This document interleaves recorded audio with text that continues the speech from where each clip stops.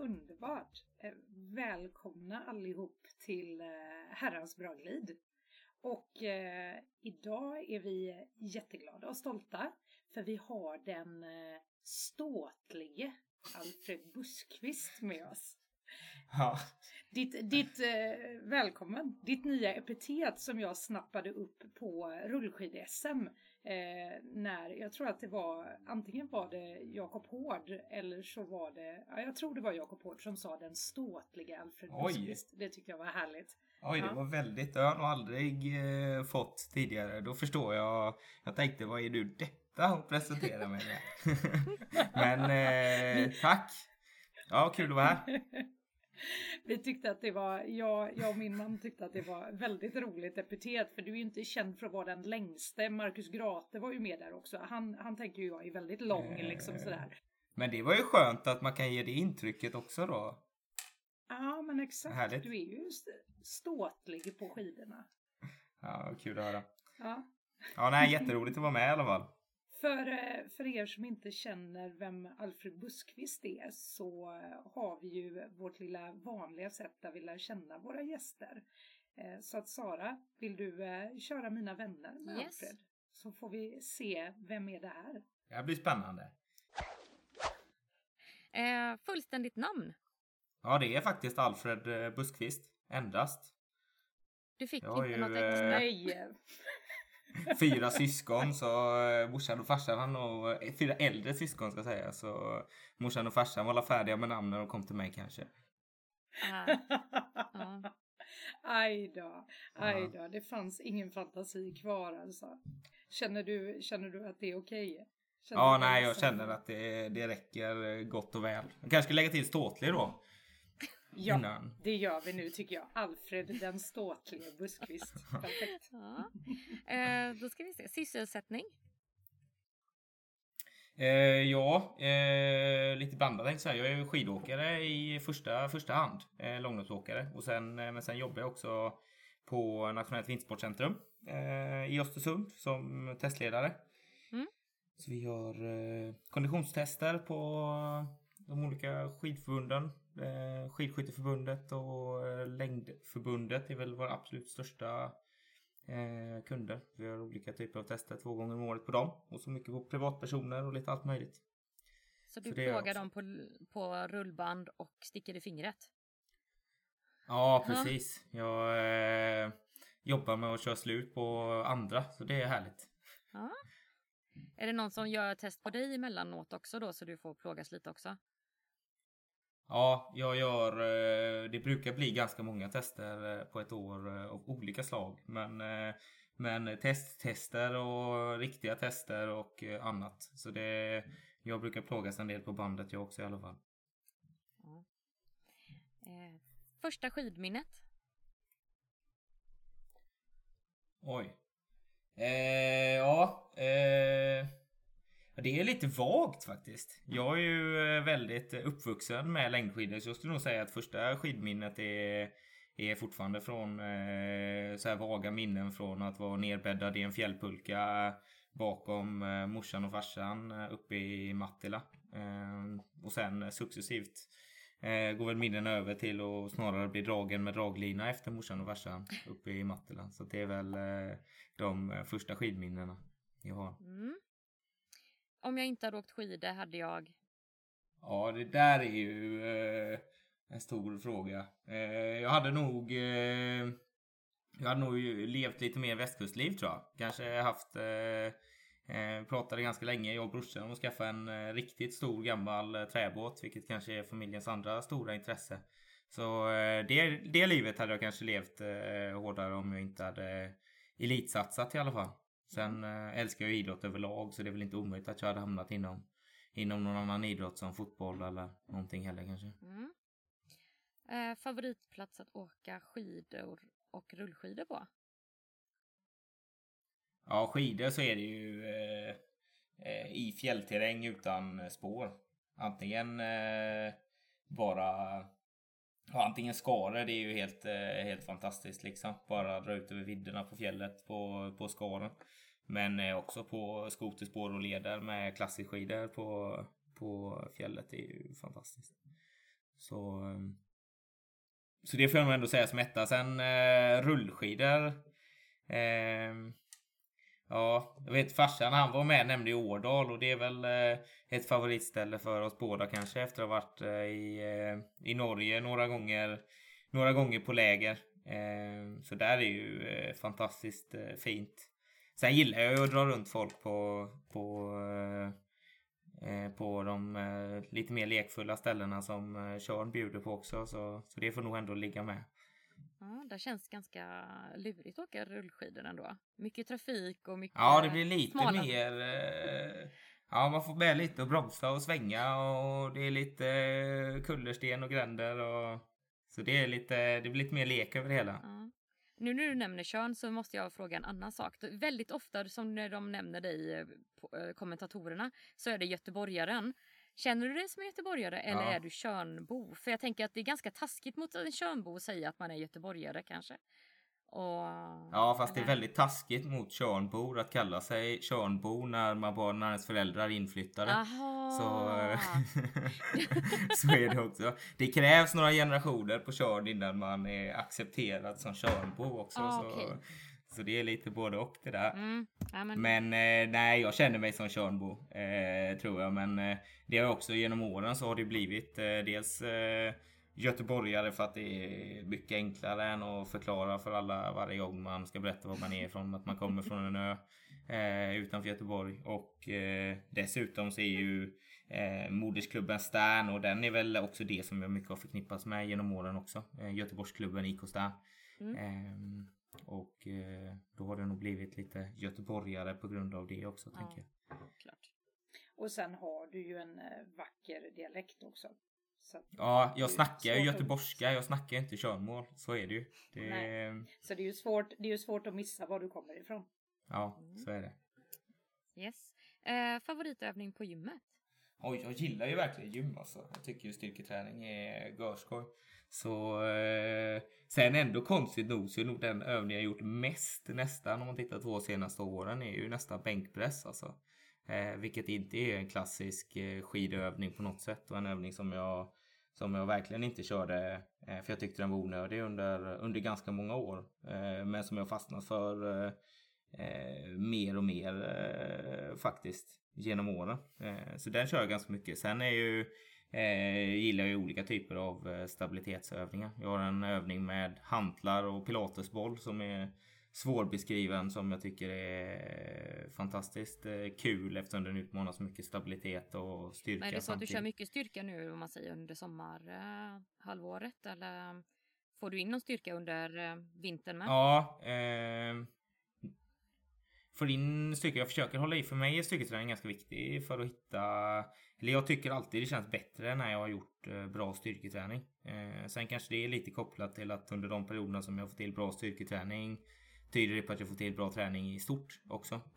Så det är väl något som ger varandra. Men jag hade ett ganska hårt styrkeblock under våren när jag jobbade rätt mycket. Nu har det legat lite lägre med styrkan den här perioden som jag varit iväg på läger, och sen nere i mina hemtrakter på Tjörn, som det varit lite mer fokus på mängdträningen och lagt bort styrketräningen lite grann under den här perioden, även om det fortfarande varit med en eller ett par gånger i veckan då. Så blir det väl ett block eller ett par veckor nu när jag är uppe i Östersund som det blir mer fokus på styrketräningen igen. Så det är lite varierande. För er som inte vet nu vad som hände här, så var det ju Carolina Hedenström som kom in i Alfred och Carolinas gemensamma numera, eller hur? Ni har flyttat ihop. Stämmer. 2 rivaliserande team. Lager 157 tävlar hon för, och du tävlar för Ramudden. Hur går det här? Ja, det är ju mycket. Vi är ju tydliga konkurrenter alltid här hemma. Så det är lite att komma över.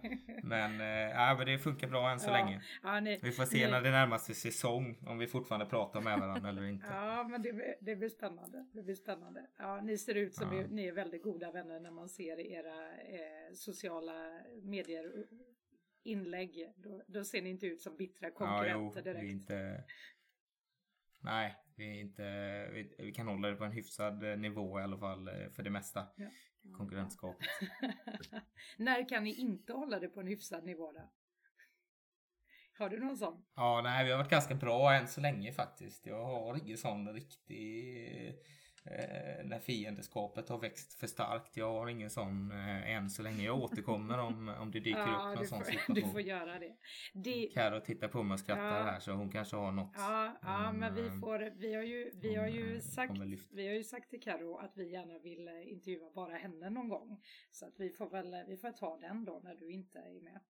Men annars är ju du, för oss som känner dig, så är ju du inte så känd för att vara den där som blir arg eller hoppar på folk i onödan, utan du är ju väldigt god och snäll.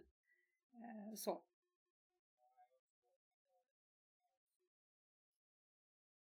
Inte ens han som vägrade ge dig staven där i...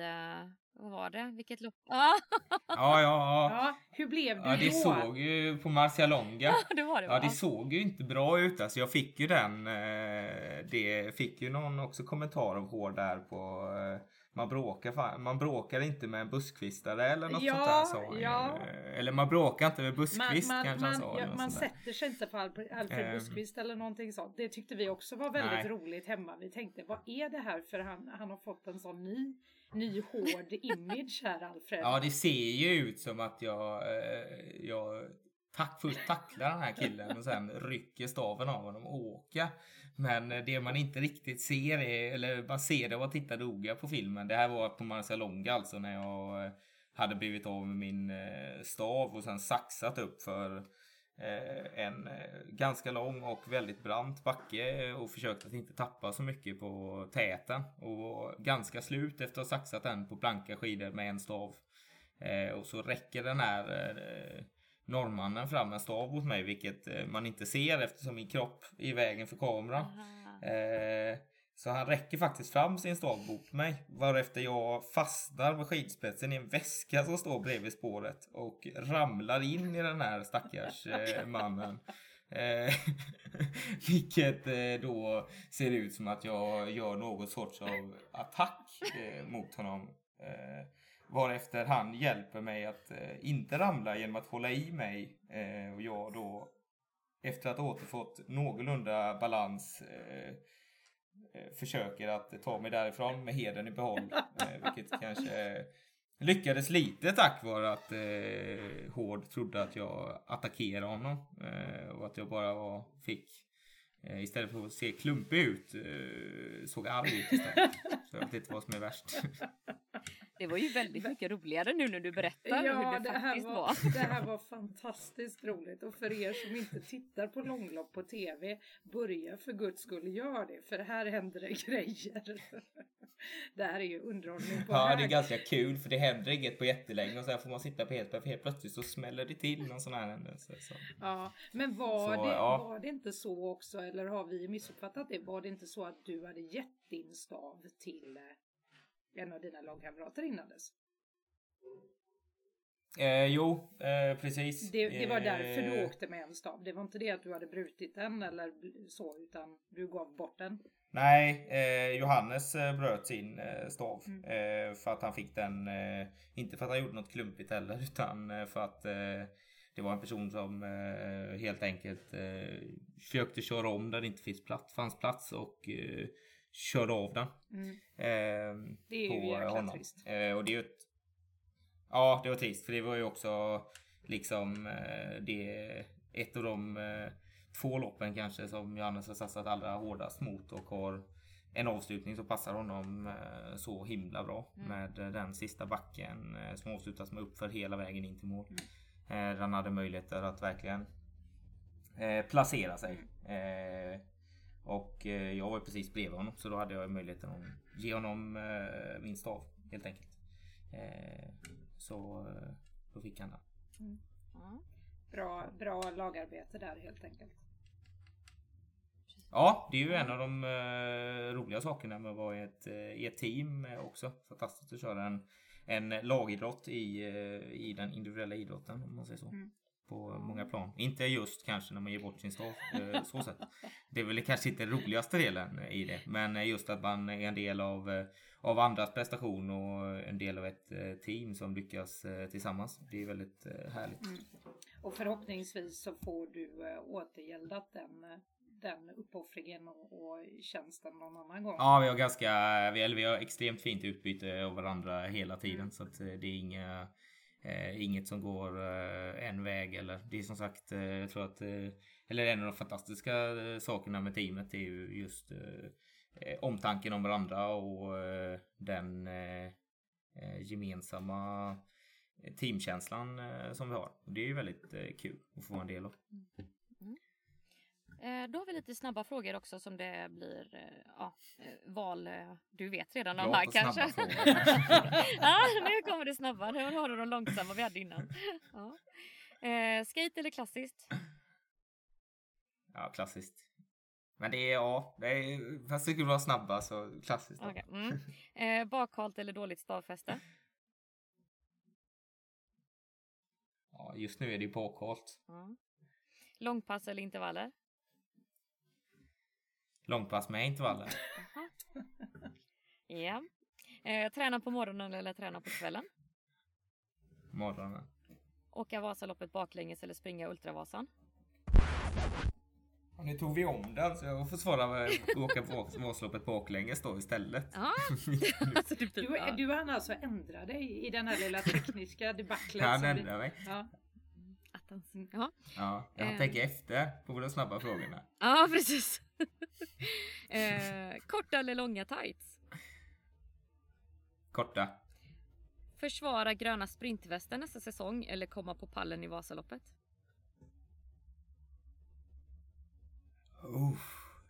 Ja, försvara sprintvästen är ju ändå det målet jag går in med inför säsongen, så jag får säga det i alla fall. Om vi hade bytt ut pallen mot en vinst i Vasaloppet, vad hade du sagt då? Ja, Vasaloppet. Det var ju tur att jag ändrade den frågan där. Så. Grymt, tack. Då var vi mina snabba frågor klara där med ett teknikstrul. Snabba frågor som man fick tänka till på. Ja, precis. Ja, snabba frågor är inte min grej alltså. Nej, men det... Jag är för delad jag tycker för mycket saker är kul för att kunna ta beslut om snabba frågor, tror jag. Men det är väl underbart att tycka mycket saker är kul i livet. Och sen vet ju jag att du gillar att tänka och analysera och så också. Så att då blir det väl i kombination där när man tycker mycket är kul och man vill tänka till och grubbla kring saker och hitta olika vinklar på det. Så ja, jag tyckte du gjorde ett bra jobb ändå. Men om vi går tillbaka nu då, det här, vi var ju, Sara ställde ju frågan om ditt första skidminne där som var lite dunkelt när man börjar åka skidor eller börjar tas med på skidor så tidigt som du gjorde, så är det ju självklart att man inte minns så mycket, men det lät ju som jag och Sara då som gillar skidåkning väldigt mycket, för oss lät det ju som en underbar uppväxt. Och hänga med där i pulkan. Finns ju få ställen ungar sover så gott också som en sån fjällpulka.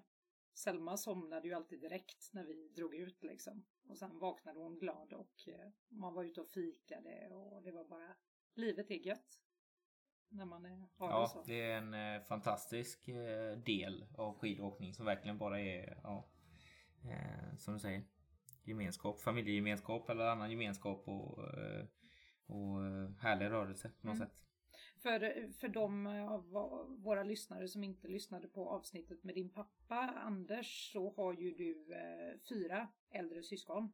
Och alla i familjen har åkt skidor under någon del eller stora delar av sina liv.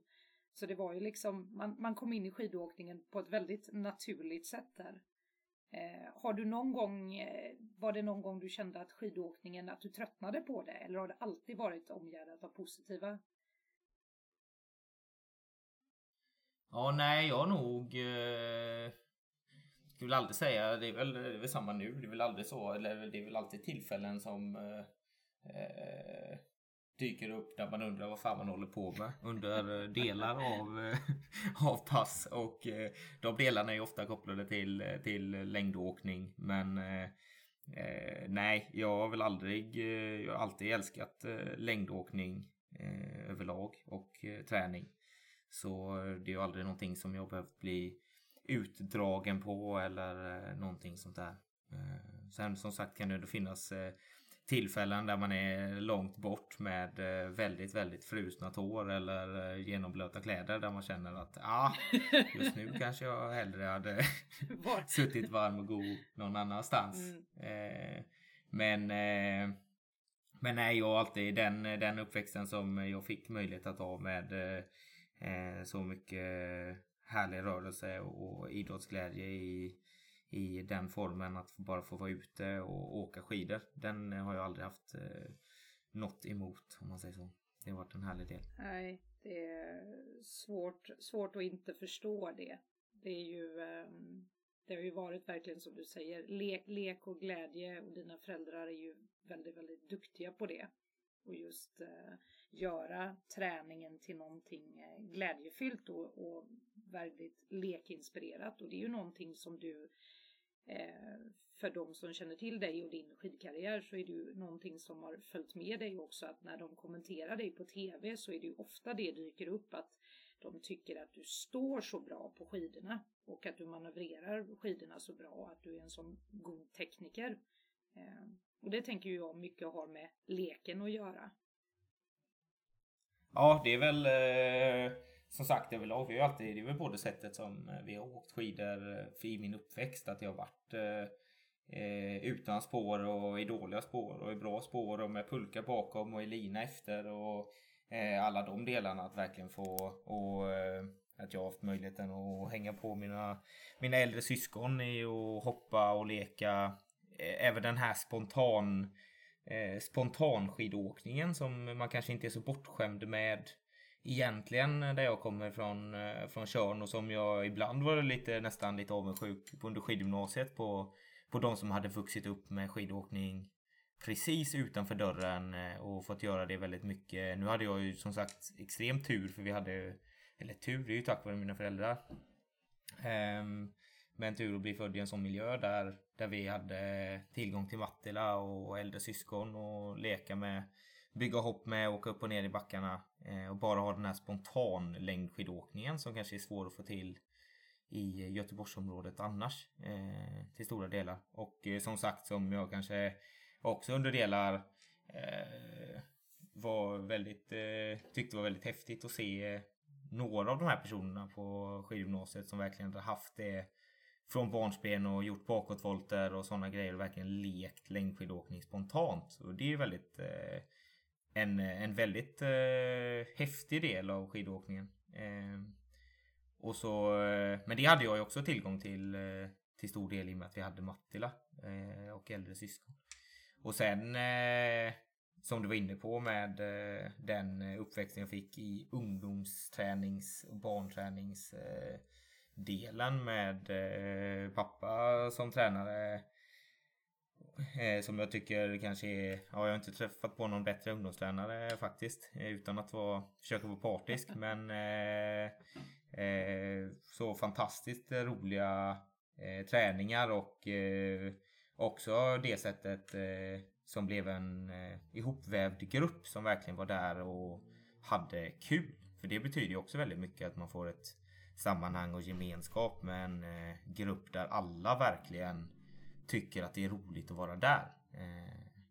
Och det är inte heller så himla lätt att bygga som tränare, att inte bara få träningar som flyter och som blir bra ur leksammanhang och rolighetsmässigt, utan också få till en grupp med individer som verkligen tycker det är roligt också. Och det hade jag turen att ha också under de åren jag bodde på Tjörn och tränade med Göteborgs skidförbund och IK Stern. Så det är kul. Nej, men jag håller med dig, och det du säger är ju så himla viktigt, just det där att skapa glädje och gemenskap, och där alla känner att de har en plats och att de är liksom välkomna, och att det inte bygger på vem som är snabbast eller bäst, utan alla är med och alla kan utvecklas ut efter där de är, och det tyckte jag var så himla kul att få förmånen att bli en del av senare under din pappas karriär, om man kan kalla det så, även om man inte fick betalt för det. Nej men och det som var så roligt med dig också blev ju att när du sen åkte iväg på skidgymnasium, jag minns ju när du kom hem så var det ju alltid det du längtade hem till. Det var ju leken. Det fanns ju ingen gång som man såg Alfred Buskqvist gå igång så och få sån glöd i ögonen så när det var dags för Saras favoritgren också, doppboll. Ja, nej. Hade doppboll funnits som, om ni frågar förut vad jag hade gjort om jag inte hade hållit på med längdskidor, så hade doppboll på längdskidor funnits som tävlingsgren så hade nog det varit stor risk att jag hamnade där just. Ja. Men det finns ju inte den som tävlingsgren, konstigt nog. Det är väldigt konstigt och det är för er som inte har haft förmånen att vara med i en match med Alfred och hans... Jag kommer ihåg när din lite äldre bror Abel var med på träningen också och så ett gäng duktiga tjejer och killar. Alltså de doppbollsmatcherna, det var sinnessjukt roligt. Både att vara med och titta och spela doppboll med folk som är duktiga på det och har spelat det mycket och fattar hur det går till och är samspelta. Det är enormt kul alltså. Och ni gjorde ju det inte bara på skidor utan vi gjorde ju det på rullskidor också. Och det kanske många av våra lyssnare tänker att det här är ju helt... Nu såg jag Sara, hon backade in i garderoben längre nu här. för de som tycker att det här verkar helt galet då. Doppboll på rullskidor. Är det liksom... Inga problem? Nej, det är ju inte... Nej, det är ju inte så farligt som det låter. Sen är det väl alltid så att de här personer som... Alltså jag är uppväxt med att ramla väldigt mycket. Och det skulle jag säga är en extremt positiv del. Och kanske det första som man behöver göra med... När man tar personer på längdskidor också. Att man får testa att ramla på något sätt. Och som blir ganska naturligt när man leker. Och vi hade ju... Som du var inne på, jag skulle säga nästan minst lika vilda matcher på rullskidor som vi hade på skidor. Och det ramlade faktiskt folk till höger och vänster också. Men det gick bra för att vi var vana vid det, att ramla. Och så är det ju om du tar liksom de här sporterna som om du åker skateboard i park eller någonting, så är det första man lär sig och ramla utan att skada sig.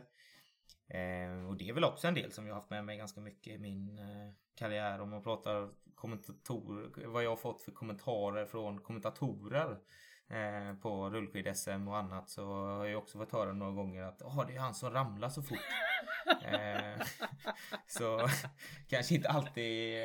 Jag har ramlat ganska mycket i min karriär också, men det brukar vara snabbt ner i marken och upp igen. Det är annars, man kan ju tolka utan att det. Det får sådana konsekvenser. Ja, man kan ju tolka det på lite olika sätt där och ramla fort. Så fort du ställer dig på rullskidorna så ramlar du. Men det är inte det de menar. Utan, nej, jag minns någon... Ja, jag har fan ganska många fall också så sätt. Men så blir det ju kanske också när man alltid satsar det man har och kan utför.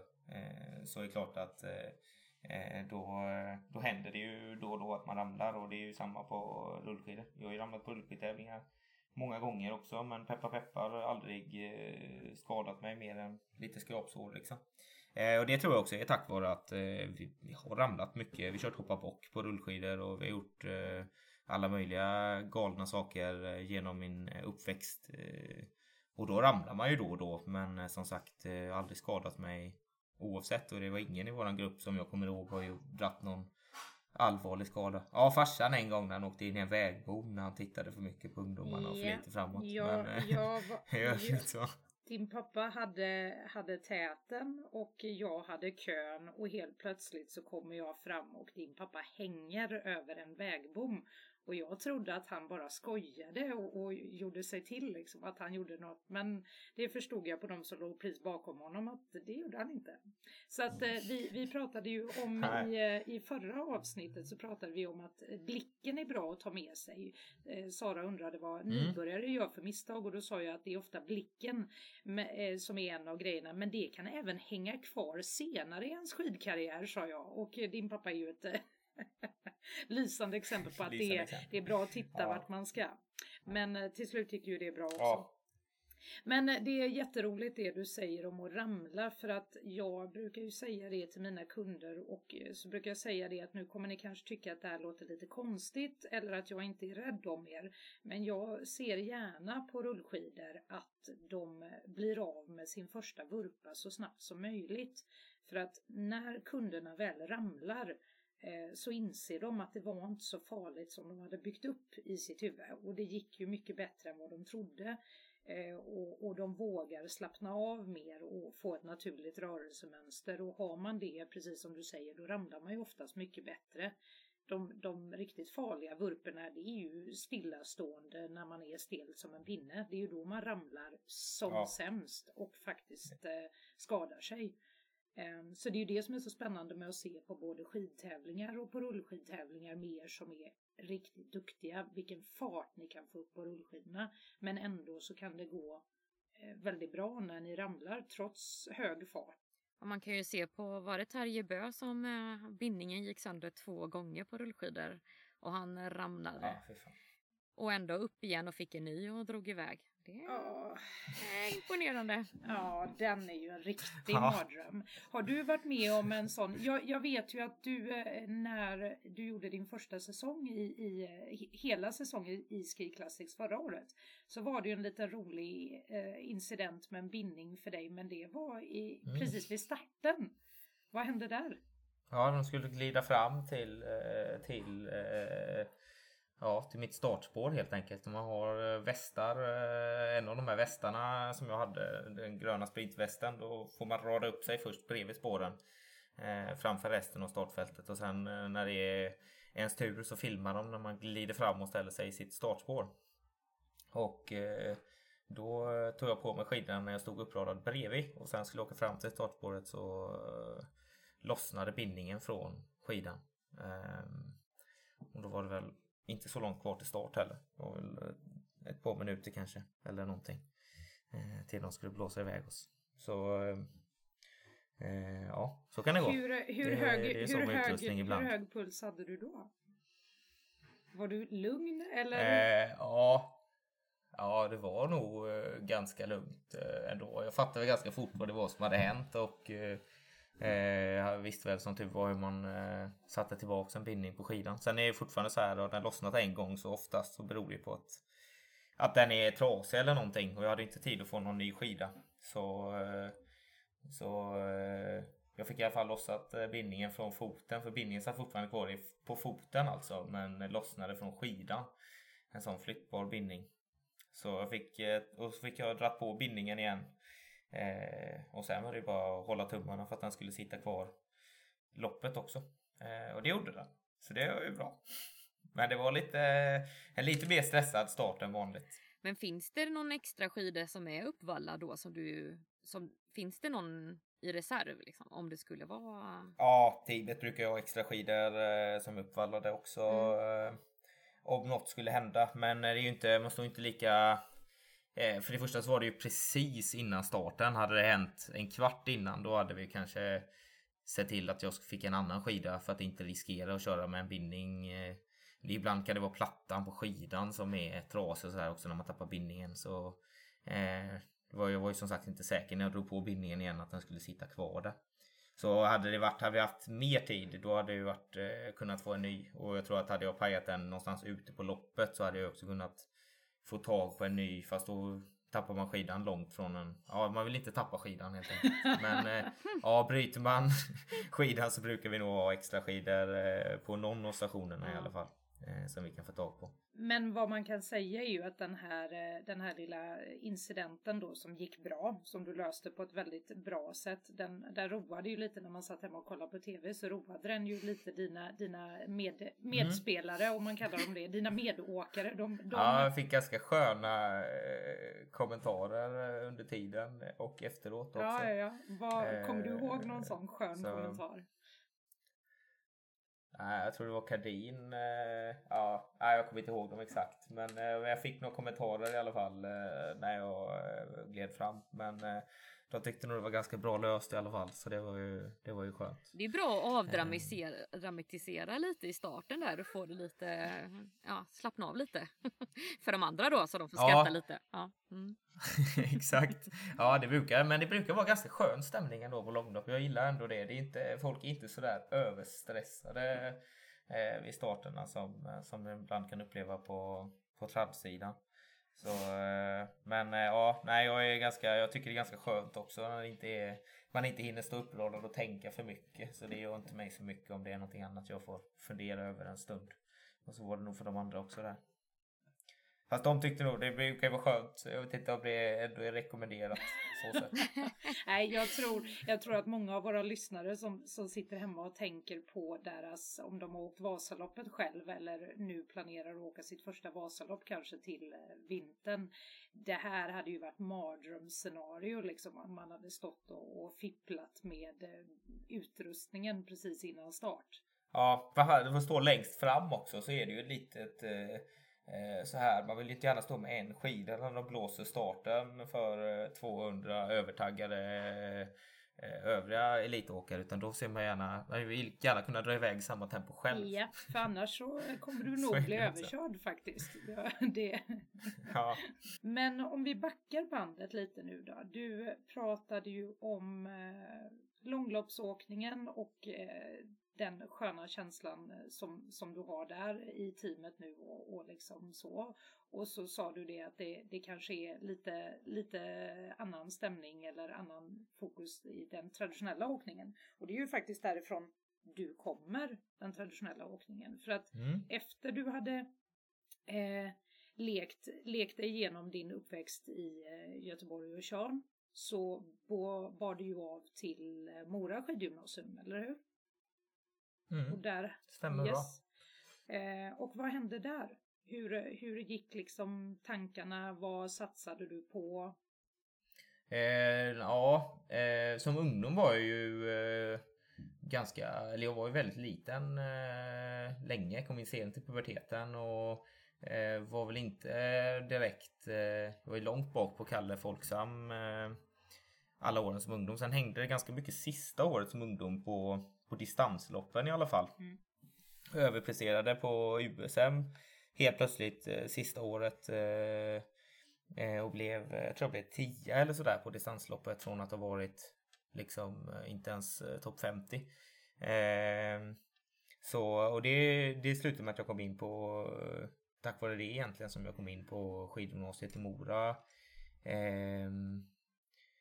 Och fick möjligheten att gå där 4 år. För de meriterna hade jag inte innan det och inte resten av den säsongen heller. Så det var egentligen en fullträff på det USM:et. Och då var det ju distansskidåkningen som jag var allra bäst på. Och framförallt klassisk distans. Och så var det första året på skidgymnasiet också. Det var framförallt på distans som jag hängde med som bäst, men jag var fortfarande ganska långt bak i resultatlistorna även som första året. Och jag kom inte vidare på en enda sprint. Jag var inte topp 30 på en enda sprint första året som junior. Jag var skitnöjd, kom jag ihåg, på JSM. Jag var 31, precis utanför finalplats. Jag får åka final hit. Från prologen. Jag blev 31 och tyckte jag var fan jävligt bra alltså. Vilken sprint. Det är så här bra har jag inte åkt på sprint innan. Nej, liksom. Och medans då distansloppen på JSM, jag var ju superslag på JSM det året. Och då var jag ju liksom 7 och 10 på JSM där också. På distansloppen. Så då var det ju distansskidåkningen som jag var allra bäst på. Men under ettan på skidgymnasiet så gick jag upp en sån riktig juniorkille, kommer in i puberteten, tillväxt. Så jag la på mig 8 kilo eller någonting första året på skidgymnasiet utan att växa någonting. Och det är väl inte 8 kilo bara muskler, men jag vet farsan sa att jag var lite trött någon gång på allt jag hör att jag åkte så fint men åkte så långsamt. För att det hände ingenting. Jag hade också en kompis i Göteborg där som var ett år äldre, Pontus Hermansson, så la en jävla skön kommentar.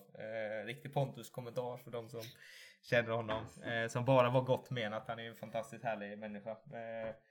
Men han sa att fan, du åker så himla fint. Om du bara hade lite muskler, då hade det kunnat gå riktigt fort alltså. Och det är en väldigt sån härlig kommentar som sammanfattar i all välmening, och det är ju det som är så härligt med Pontus. Det var ju kanske inte det som jag tog det ganska bra, men jag kommer ju fortfarande ihåg den, så helt klart så satte den sig ändå lite. Men det var väldigt sant, det var ju så det var också. Jag la på mig väldigt mycket muskler i ettan på skidgymnasiet, och sen helt plötsligt till året efter så hade jag blivit jävla duktig på sprint. Och vart liksom kom till final, alltså topp 6, jag vet inte vad jag blev, 5, 6 eller 4 eller någonting på min första juniorcup i andra året på skidgymnasiet. Så helt plötsligt så blev jag lite mer, var ju liksom sprintig av mig, något som jag aldrig hade varit i närheten av att vara, vilket är ju svårt att vara om man inte har så mycket muskler liksom. Så då ställdes det väl om lite, men fokus var fortfarande på, jag hade väl ganska svårt att ställa om egentligen ganska länge från att vara distansåkare till att vara sprinter.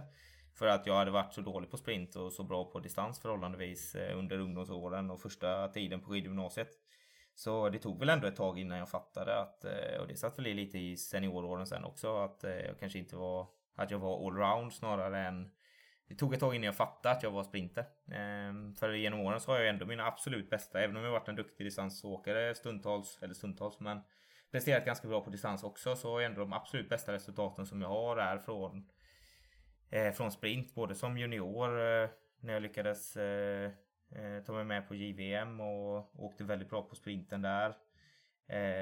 Så var det mina bästa resultat som junior också.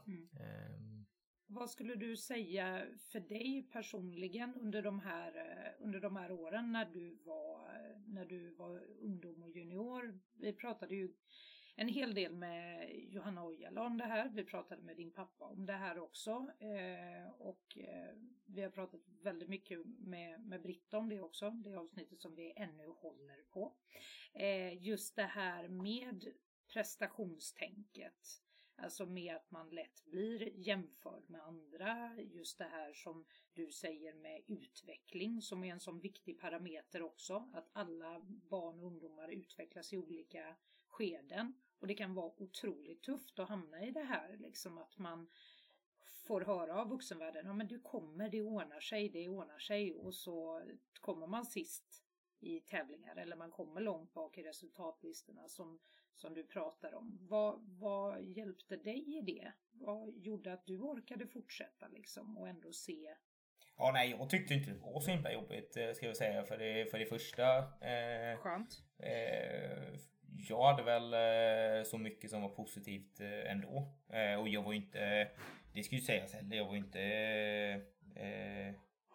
Jag har ju alltid haft ganska lätt för skidåkning överlag. Sen har ju kanske liksom prestationen på tävlingar varit tuff, men jag har haft så himla mycket positivt från min skidåkning i gemenskap och roliga träningar och allting liksom, och hela tiden tävlat. Jag älskar att tävla i allt, så att, och vi tävlar ju hela tiden på träningarna också. Vi körde ju doppboll och vi körde stafetter och hinderbanor och allting liksom, och det var tävling på intervaller och fast det spelar ju fortfarande ingen roll vem som vann i slutändan, även om vi såklart gnabbades och var glada när vi vann.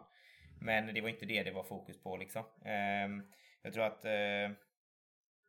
jag har haft så himla mycket annat som har varit roligt i skidåkningen, och tävlingen har bara varit en del i det.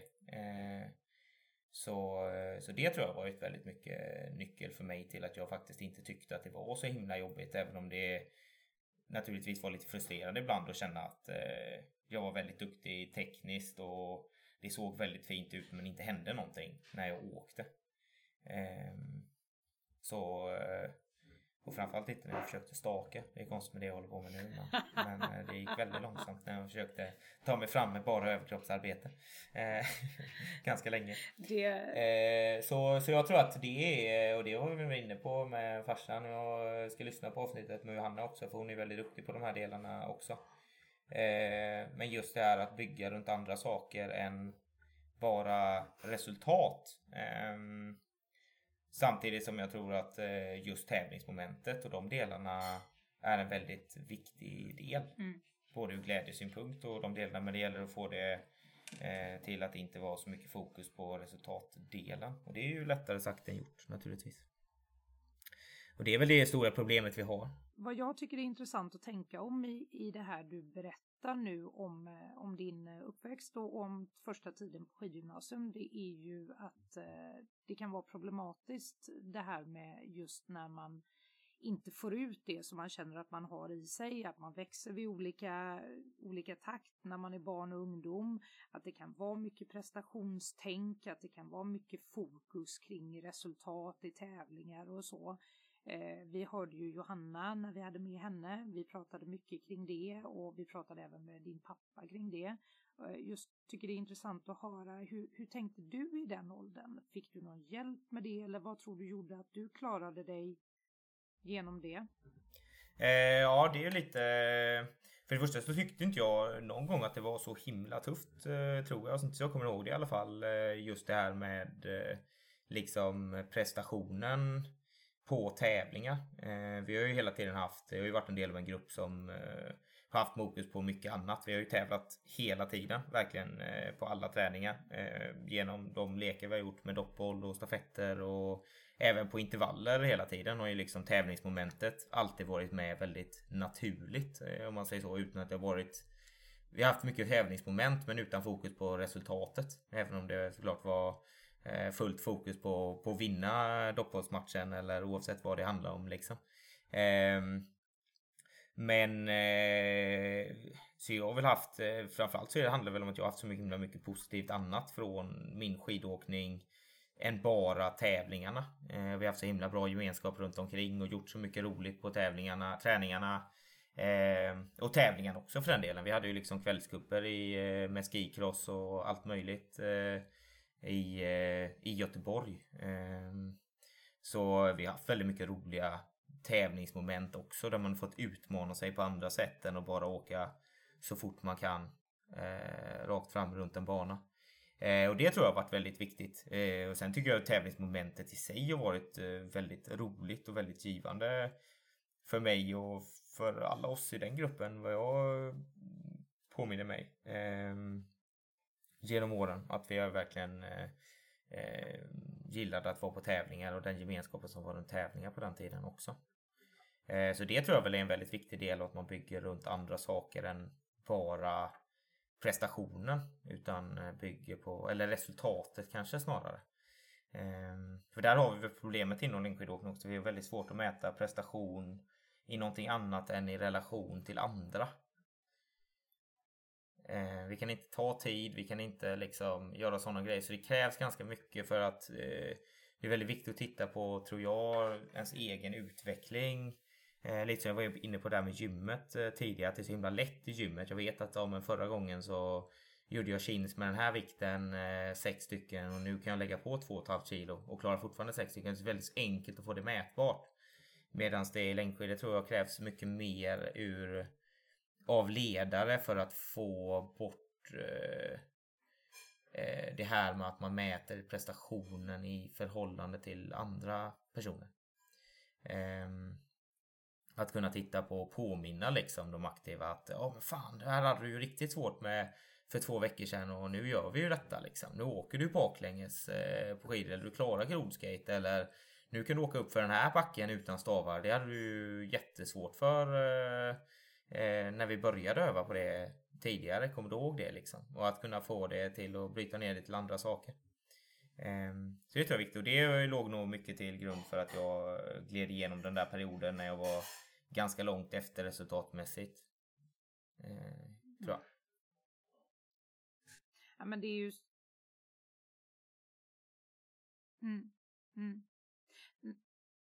Det är bra. Ja, men det är ju så otroligt både intressant och viktigt det här du säger om att liksom hitta något annat att relatera till än att vi ska jämföra oss med varandra hela tiden. Och det du tog upp där på slutet var ju jätteintressant. Och det tycker jag, det är ju nästan tillbaka till liksom förskolan.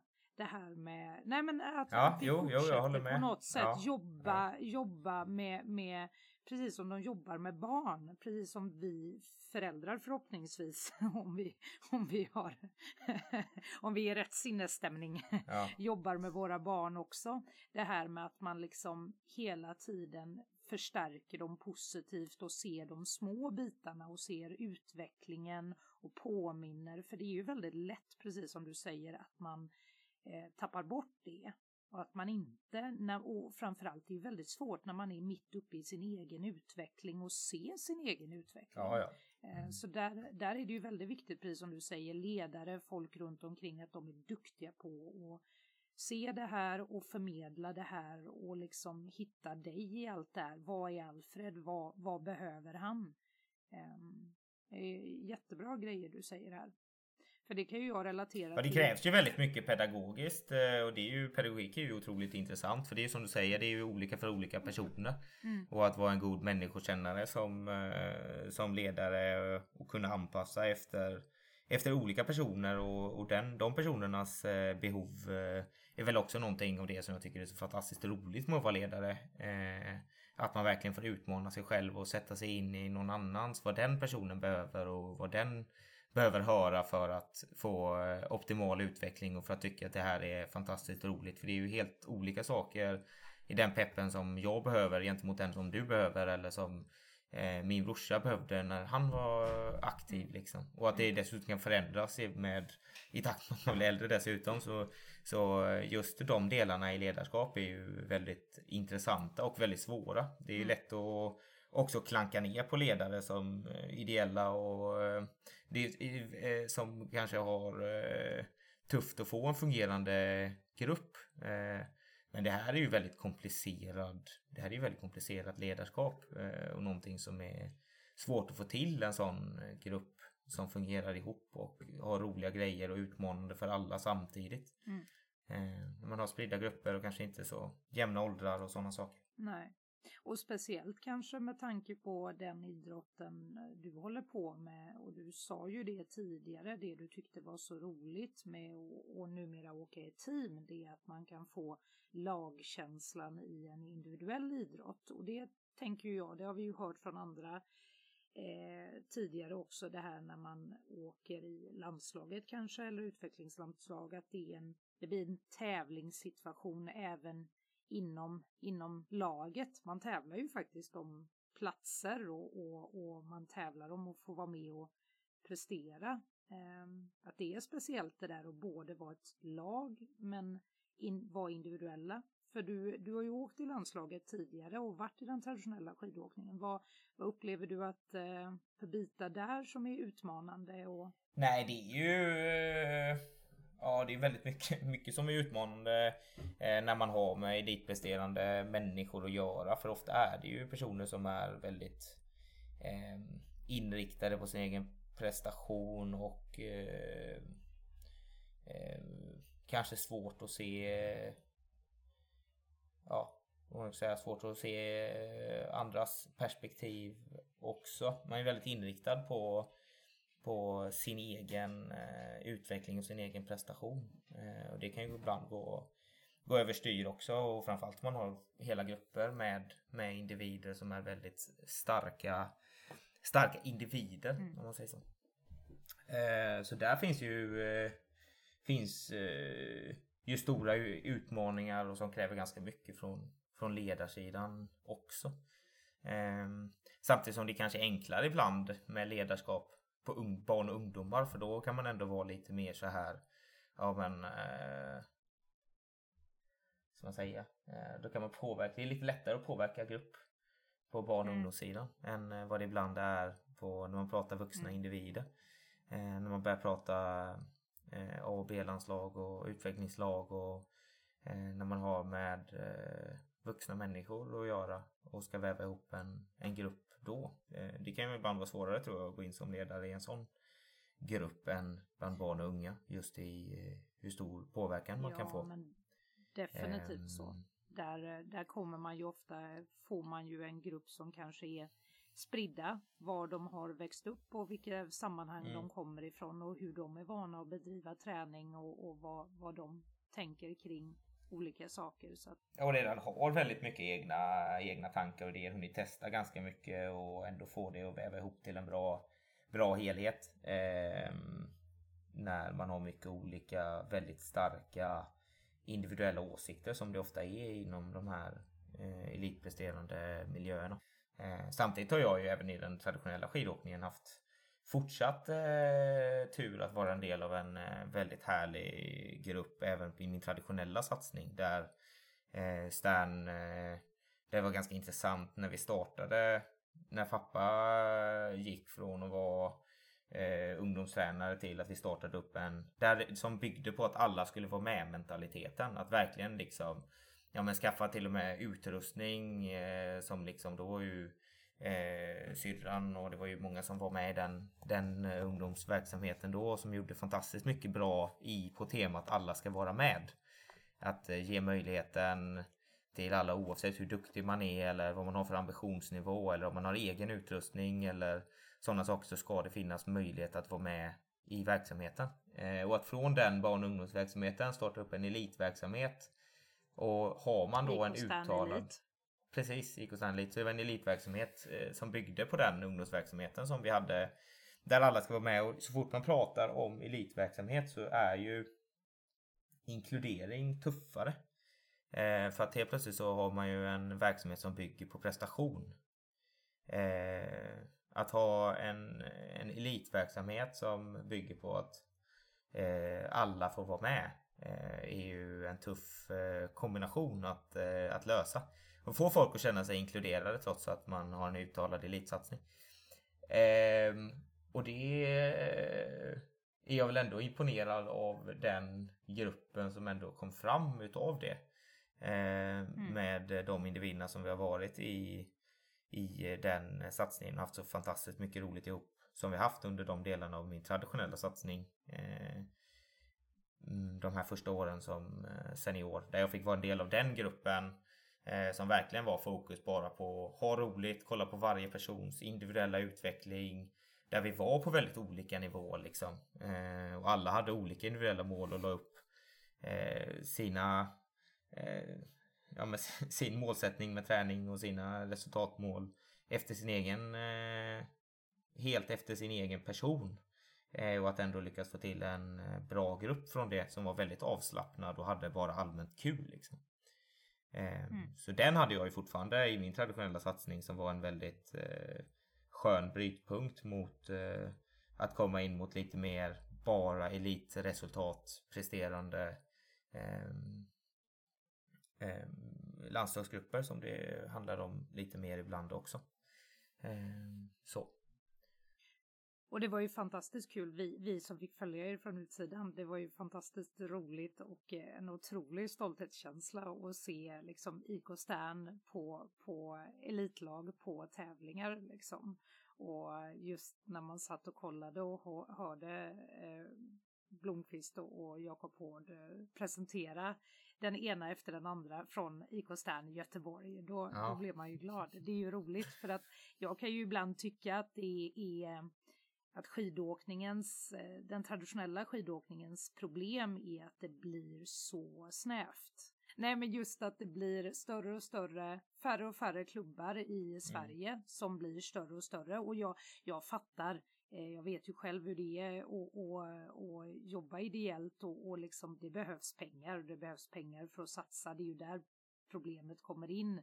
Men det är ju väldigt tråkig utveckling när det blir färre och färre klubbar som tävlar mot varandra, och när det blir SM till exempel på längdskidor, att man vet på förhand vilka de stora klubbarna är som kommer tampas om SM-medaljerna. Det är ju roligt när det kommer in fler föreningar som är med. Det är ju väldigt kul att höra din inställning, och för oss, för de som inte känner dig så mycket så är ju det här tycker ju jag lite är ditt signum.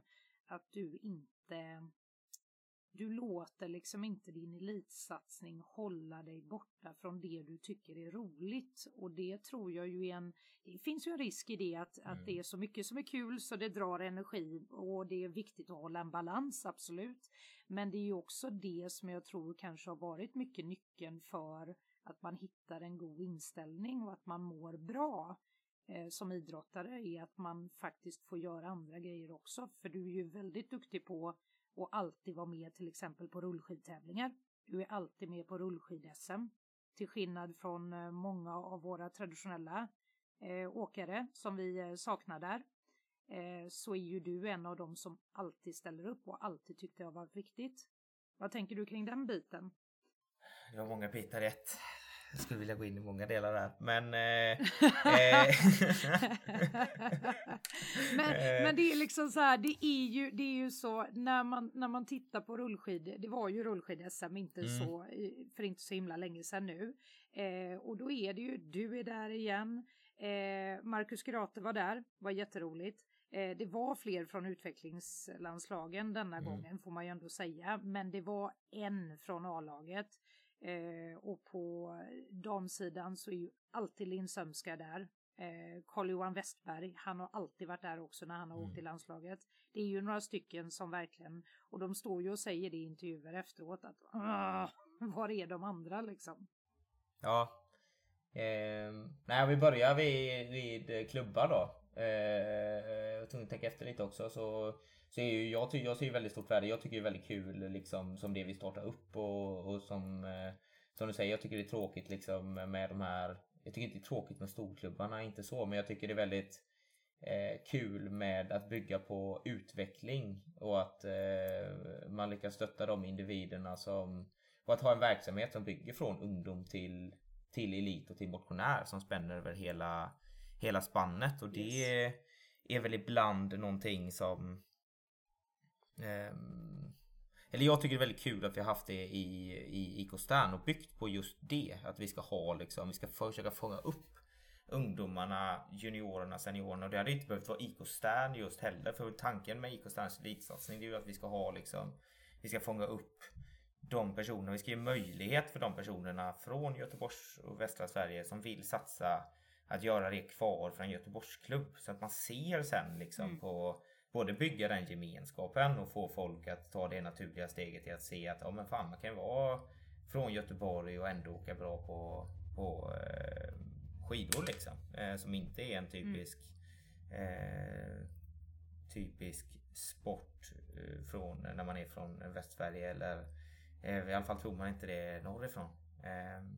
Så lite visa det, men också visa för ungdomar att den banan finns liksom. Och det tror jag är enklare att förstå när det är en Göteborgsklubb eller en Stockholmsklubb eller en Smålandsklubb eller vad det nu handlar om.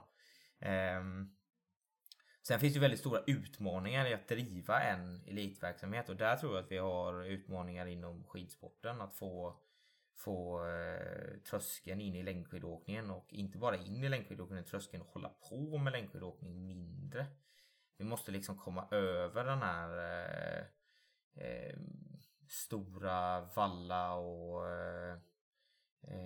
av valladelen som är kanske allra mest. Vi kommer aldrig komma ifrån utrustningsdelen, det går inte, men att på något sätt göra det enklare för klubbar att driva en elitsatsning. Så att man jobbar mer för bredden.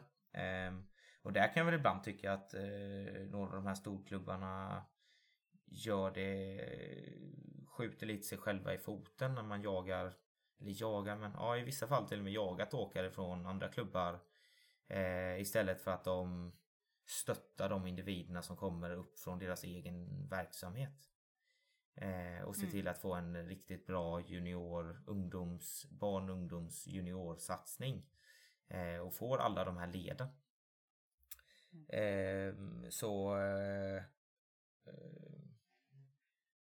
Och det finns ju många, när man tittar liksom på de åkarna som finns, så finns det ju personer, tillräckligt många från Stockholm för att ha ett riktigt bra lag på SM liksom. Och det finns tillräckligt många från Västsverige för att ha ett riktigt bra lag på SM. Men fort försvinner det ut till de här stora klubbarna. Och det är väl en del som som jag tycker varit väldigt rolig och som varit en av målsättningarna med den satsningen vi haft i klubben. Som jag tycker är positiv med den. Sen när man går över mer på rullskidsidan då, rullskidtävling, så är ju dels tycker jag det är ju jävligt roligt. Alltså jag älskar ju rullskidåkning också. Inte bara skidåkning, jag tycker verkligen det är kul. Så på ett sätt, på det sättet, så är jag ju lite fel person att fråga. För det är ju inte alla som gör det. Och jag tycker ju det är skitroligt att åka rullskidor liksom. Och fartkänslan och att få vara inne i, man faktiskt kan vara där folket finns. Så vi kan köra tävlingar helt plötsligt. Vi som brukar vara ute i skogen någonstans där ingen ser liksom. Inget ont mot Boden och skogen i Torsby och sådär. Men det är ju inte, det är kanske inte så tätt befolkat. Och de som kommer på tävlingarna är ju, jag tycker det är jättekul när farsan hejar på mig också. Och morsan och mina kompisar. Men det är ju fortfarande häftigt att få vara på ställen där det finns fler personer. Och det har vi ju verkligen möjligheten med rullskidåkningen, som är ganska unik för längdskidåkningen, för ett komplement till våran idrott som vi kan flytta dit människorna finns. Och det tycker jag har varit väldigt roligt genom mina år i rullskidåkningen också, att få tävla liksom i centrum i Malmö eller Linköping eller Norrköping eller de här ställena vi har varit med SM, och i de här ställena jag har fått åka till med rullskidvärldscupen också. Och tävla med mycket folk liksom, kravallstaket och personer som står och skriker liksom alldeles invid. Det är ju inte någonting vi är bortskämda med inom längdskidåkningen direkt. Så det tycker jag är också häftigt med rullskidsporten. Jag tror att det är en väldigt viktig del för längdåkningen också, om vi vill kunna sprida våran idrott, att vi lyckas marknadsföra oss på det sättet under sommarhalvåret, att vi får stjärnorna att komma på SM-veckan. Och där är väl någonting som jag hade önskat att förbundet jobbade hårdare mot, att få de traditionella stjärnorna att ställa upp och åka de här tävlingarna. Därför att jag tror att det är väldigt viktigt för idrotten. Sen är det ju någonting som liksom folk ställer ju inte upp och åker helt klart. Det är ju inte så många på rullskid-SM, och det beror ju på olika saker. Dels tror jag att man har en grej även i Elitsverige som följer med från ungdom och som är en utmaning rakt igenom hela längdskidsporten, och det är att vi inte vågar tävla när vi inte är på topp. Och det handlar väl lite om att komma över den här, både på barn- och ungdomssidan. Jag tycker inte man ska sluta tävla eller räkna placeringar. För jag tycker inte det gör något. Däremot tycker jag att man ska avdramatisera det. Och lite det handlar det väl om varför jag inte tycker det är så jobbigt att tävla på rullskidor heller. För jag tävlar ju hela tiden liksom. På olika saker. Och jag åker tävlingar när jag är jättedålig. Min formkurva är ju upp och ner som alla andras formkurva. Ibland så är jag jävligt dålig när jag tävlar. Och ibland går det skitbra. Och det är ju kul när det går skitbra. Men jag lägger inte så mycket värdering. Eftersom jag åker så många tävlingar också, så lägger jag inte så stor värdering vid om det går dåligt på en tävling. Precis som jag inte lägger så stor värdering på om jag är trött på ett pass. Ja, idag var jag trött på passet. Ja, det var ju synd. Imorgon är jag kanske pigg liksom. Och hur ska jag göra för att vara pigg nästa gång? Jag älskar det här du säger just nu. Jag tror att det här är ju en jättebra nyckel. Och det här är ju otroligt vettigt, som du säger, just det här med att likställa eller försöka likställa. Sen är det klart att tävling är tävling, men man blir ju bra på det man tränar på, som vi har pratat med många andra om innan. Och tränar man på att tävla, då avdramatiserar man ju det. För att om jag gör min egen lilla hemmasnickrade teori här, sen precis som du säger, det finns ju massa skäl till varför dyker inte de och de åkarna upp. Men det är klart att tävlar man väldigt sällan på rullskidor, så blir man ju inte kanske bra på det, och åka ner då och få däng av någon som alla andra då förväntar sig att man ska slå. Det kan ju vara lite jobbigt.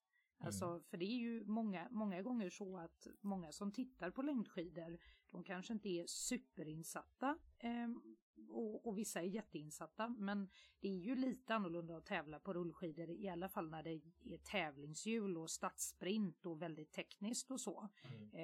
Då kan man ju förstå att om man inte tränar på det så är det klart att motståndet blir större, men det här att många kanske tror att är du Frida Karlsson eller är du Kalle Halvarsson så ska du gå in och definitivt vinna en tävling bara du ställer upp, och så är det ju inte. Och det är kanske en del av motståndet där också. Jo, det är det. Samtidigt så tror jag att ett av de sätten att komma över det är ju också att tävla. Jo, men precis. Det är exakt det jag menar. Och att inte vara så himla... och sen ska man ju ändå göra det på vintern. Så det är liksom... Då ska man helt plötsligt stå framför hela befolkningen, framför tv-kameror, och alla resultat är officiella. Exakt. Och alla undrar varför är du så kass? På ett rullskidmästerskap som inte är det som man gör som huvuddel. Men och sen är det oavsett, alltså man behöver inte heller tycka att allt är kul. Alltså vi alla gör ju det här på sin egen. Och det går inte att säga så här heller att någon annan ska göra någonting. Och det var det jag menade lite med att jag är ju på ett sätt fel person att fråga, för jag tycker ju också det är askul liksom. Jag åker ju gärna tävlingshjul mitt i centrum, ashögt tempo med 35 andra som åker så fort de kan bredvid mig liksom. Och jag tycker det är livet liksom. Så egentligen ska man ju fråga någon som inte tycker det är så himla roligt om de här delarna, och det tror jag att du kommer inte få elitåkare att ställa upp tyvärr och göra det de allra bästa skidåkarna om inte förbundet sätter press på dem att åka. Och jag tror att vi är i en del av skidåkningen där vi behöver marknadsföra våran idrott på sommarhalvåret också. Så enkelt är det liksom. Vi har för kort säsong, och för många andra idrotter som vi håller på med idrott, men det är underhållning. Och det får man ändå vara ödmjuk inför, att jag kan göra så mycket längdskidåkning därför att andra tycker det är kul att titta på när jag gör det. Annars hade inte jag kunnat göra det fullt ut på det sättet som jag gör nu. Det är underhållningsbransch, och vi måste få företag och personer att vilja förknippas och titta på oss. Och då är en kort tid på vintern tror jag är för lite i längden. Jag tycker att vi kanske har varit ganska dåliga inom längdskidåkning på att faktiskt ta vara på den enorma publicitet vi haft de senaste 10 åren. Jag tror inte att vi kommer ha en lika fin publik naturligt de närmsta 10 åren. Och då tror jag man måste hitta sätt att marknadsföra oss ännu bättre mot folket. Och där tycker jag att det är en extrem skillnad jag tycker fortfarande att det finns mycket inom traddåkningen, så fortfarande vi förväntar oss att folk är intresserade av det vi gör. Och vi jobbar inte så mycket på och synas på olika sätt där folket finns. Medans när vi kollar på långloppssidan som är mer styrt av företag, har ett helt annat sätt att jobba på den sidan, där teamen förstår värdet av att synas på sommarhalvåret och synas så mycket som möjligt och förknippas i olika sammanhang, och de delarna. Det är ju jag sa lite farsan efter rullskid-SM nu, det var intressant. Hade det ingen av stjärnorna nästan, förlåt du körde, och det var skitbra liksom. Så vi hade ju faktiskt folk här i år som var, men det är också så här lite som folk sagt till mig innan, men du åker ju liksom, det är ju bra. Så det spelar ju ingen roll om jag åker rullskid-SM. Jag är ganska duktig, men det är inte jag drar ju ingen publik överhuvudtaget liksom. Det är ju liksom, jag har en ganska stor familj, så jag drar ju inte igen det här liksom. Du underskattar ditt värde. Nej, men jag tror faktiskt inte jag gör det heller. För de som drar folk, det är ju liksom Jonna Sundling, Maja Dahlqvist, Frida Karlsson. Alltså det är ju de här stora stjärnorna liksom, som drar folket. Och det är de som man behöver få komma på de här grejerna. Och kollar vi på långloppssidan, så skulle ingen inget långloppsteam i Sverige skulle missa möjligheten att synas på SVT på bästa sändningstid mitt i sommaren och marknadsföra teamet. Så hade SM varit i långlopp så hade alla stjärnorna på långloppssidan varit där, för det är ingen som missar den möjligheten. Ja. Men traddåkarna gör det. Nej, exakt det här har vi ju pratat om jättemycket hemma vid, jag och min man, just för han jobbar ju som vd på ett företag där de säljer. Och han har jobbat som säljare hela sitt liv, och han sa ju det, hade jag varit sponsor till längdlandslaget så hade jag varit galen för att de inte vill synas. Det går inte att bara dyka upp någon gång på vintern liksom, och sen bara försvinna i x antal månader på rad och förvänta sig att folk ska vara kvar och vilja titta och vilja betala och vilja sponsra. Och det har han ju helt rätt i, och du med. Så att jag tror att de behöver vakna upp och förändra. Nej, sen är det ju svårt. Jag vet ju hur det ser ut där också. Det är ju svårt att få, i och med att det är så individstyrt traditionella sidan också, så blir det ju ganska mycket, förbundet blir ju lite vad. Och det är också fel att prata om förbundet egentligen, därför att det handlar inte om förbundet utan det handlar om landslaget. För skidförbundet gör ju extremt mycket bra ur min synvinkel i alla fall. Både på ungdomssidan och extremt mycket bra ur de här liksom delarna som de drar i med rullskid, med SM och sådana delar. Det är ju förbundet som arrangerar SM, så det är ju inte, det är inte så att förbundet och landslaget gör ju extremt mycket bra också å sin sida. Så nu är vi inne på en av de delarna bara som jag brinner för, som jag kanske skulle vilja se en förändring. Så det är ju inte så att landslagsverksamheten inte gör jättemycket bra, för det gör de ju liksom. Men just i det här fallet så skulle jag väl ändå gärna sett egentligen att landslaget gjorde en större kraftansamling för att följa med förbundet på den här som de ändå jobbar för där jobbar ju förbundet, Svenska skidförbundet, för att det ska vara SVT-sändningar, för att det ska vara en tour på rullskidor på sommaren som går runt i Umeå, Falun och Trollhättan. Så det jobbar ju förbundet för, men sen handlar det om att få landslagsåkarna dit, och det är ju en annan sak, för det handlar ju mer om enskilda åkare i landslaget och det handlar om landslagsverksamheten. Så förbundet ska man inte heller uttrycka i just det här fallet, för det är ju, förbundet jobbar ju för att det ska vara en verksamhet på sommarhalvåret. Och där hade jag väl gärna sett att landslaget var en större del av den. Sen är det ju mycket olika delar, man ska vara liksom olika grejer, man ska vara en del av jobba mot ungdomar och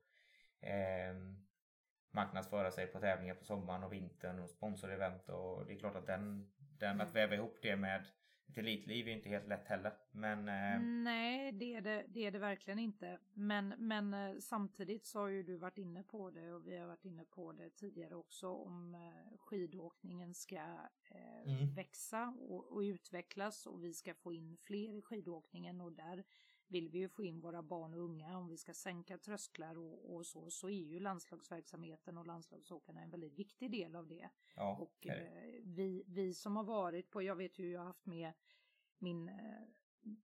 mina barn på rullskidtävlingar, och det är ju extremt kul att se rullskidtävlingar på nära håll när man står, som du sa, vi var med nere i Malmö och Helsingborg och på lopp runt om i Västsverige. Det är ju jätteroligt, och det är väldigt kul för de unga att få se sina idoler på nära håll.